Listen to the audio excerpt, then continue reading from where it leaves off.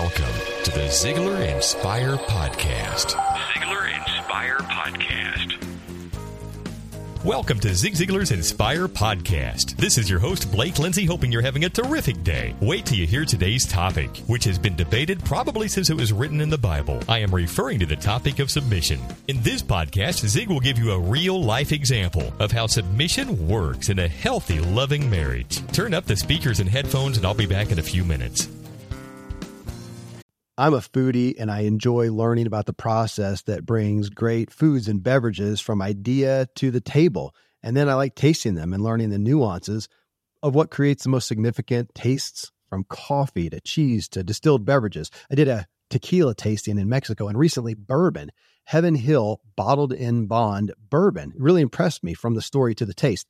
I grew up in Kentucky, where horse racing and bourbon are famous, and I got introduced to Heaven Hill Bottled in Bond bourbon. It's produced by Heaven Hill Distillery, which has been and still remains family-owned since 1935. And I'm impressed with the bourbon's ultra-rich, smooth taste. And right on the bottle, it states that this bourbon is 7 years old, which is actually 3 times longer than what's required to be certified as Bottled in Bond.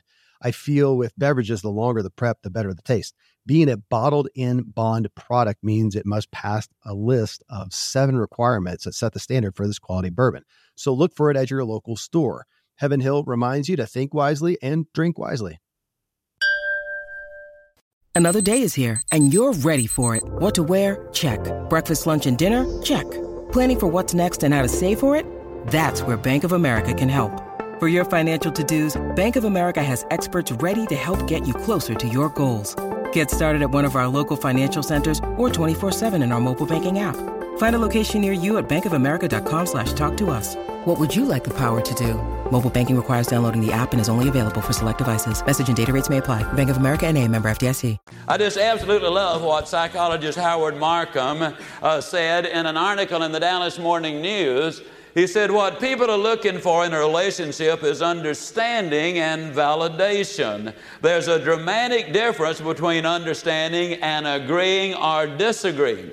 When you ask people what they want, both sexes say they want a friend, someone who understands and listens, not necessarily someone who agrees. The other major thing they want is someone to do fun things with, Dr. Markham says.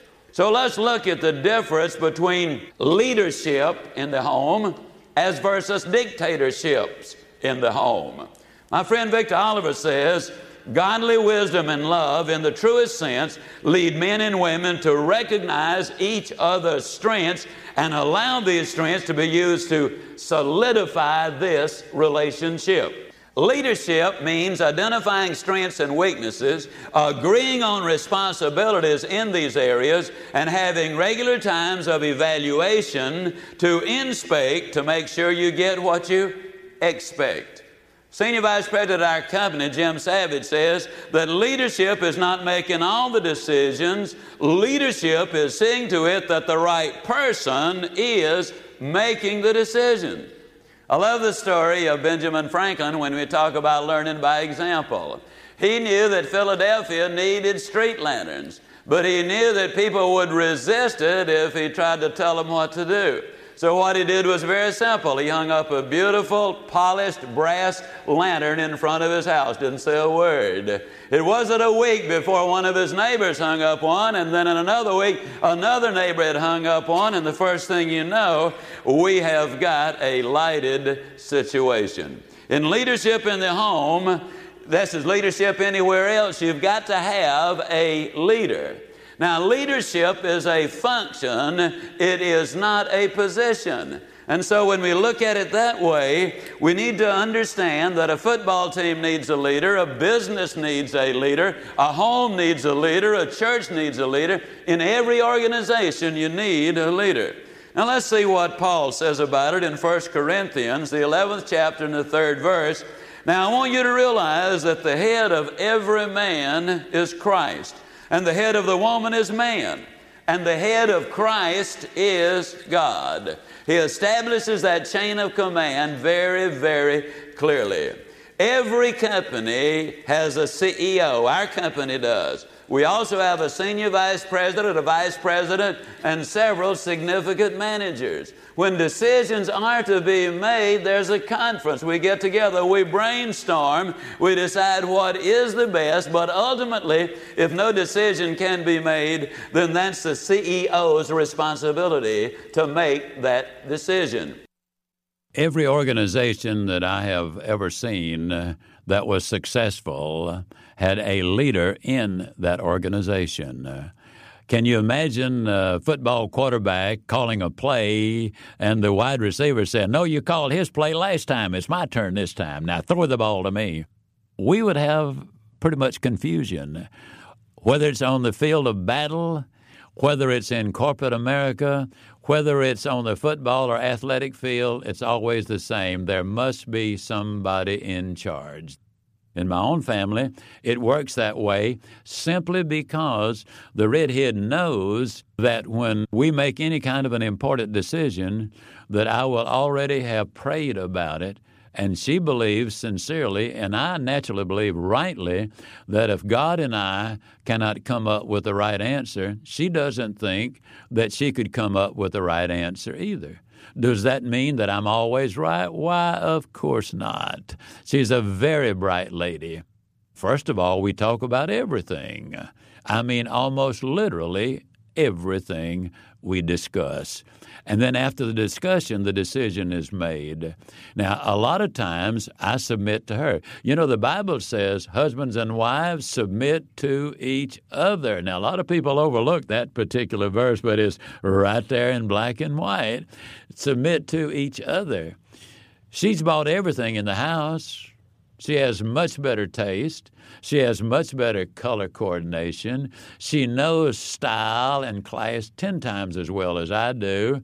So as the old saying goes, who should sing bass in the choir? Well, the bass should sing bass. So in the husband-wife relationships, the one who has the greater knowledge, the greater insight, the greater instincts, as she has in so many areas, she's the one I submit to her on these other things about how to make a living, which book should I write, and things of this nature. I'm the one who makes that decision. My friend Paul Meyer, who is a theologian, who's also a psychiatrist with Menrith Meyer Clinic, has this to say. In our marriage, because of what the Bible says, I'm the president and my wife is the executive vice president. Usually we agree. If we don't agree, we talk things out together. On the rare instances where we can't resolve our disagreements over an issue by talking it out, it is my responsibility to make the final call. And then he goes ahead to say it's just like at Menrith Meyer. He and Frank Meyer are partners in that organization. But he said the only difference is he serves as the president, I serve as the vice president. It's a 50-50 deal. It's just that his 50% weighs a little bit heavier than mine weighs. Let's look at what we read in 1 Peter, the 3rd chapter and the 1st verse.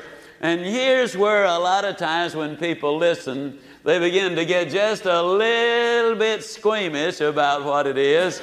But I encourage you to keep the mind open and listen to the entire message, because I think both husbands and wives will be happy with it.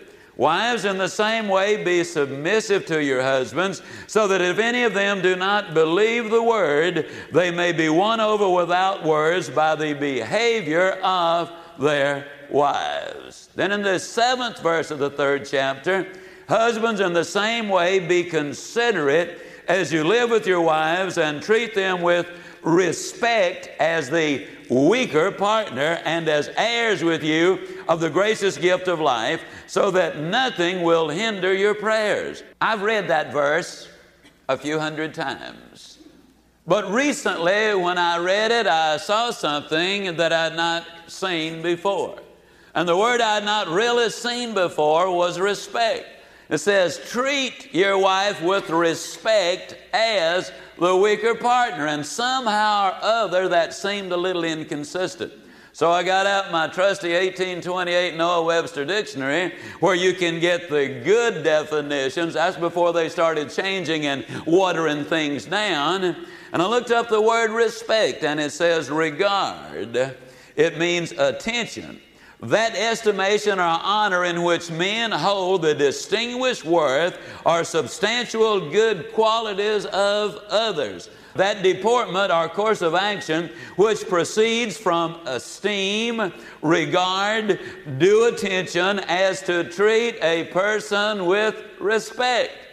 Now, ladies and gentlemen, that does not sound in any way like a lesser person. The word weaker has nothing to do with lesser. What does it mean in the original language? It means kinder, gentler, more loving, more delicate, finer, more complex, gracious, and empathetic. Now that certainly doesn't sound like lesser to me, not at all. DeSales said it so eloquently when he said, nothing is so strong as gentleness, and nothing so gentle as real strength. So much of the idea of submission in a marriage has been distorted that it helps for us to hear how it can work in a very practical way in a marriage. Think about how you and your mate interact. Is it loving? Is it with trust? What can you do in your actions or attitude to make submission a more practical matter in your marriage? This is Blake Lindsay encouraging you to live your life to the fullest. Ziglar. Inspiring true performance.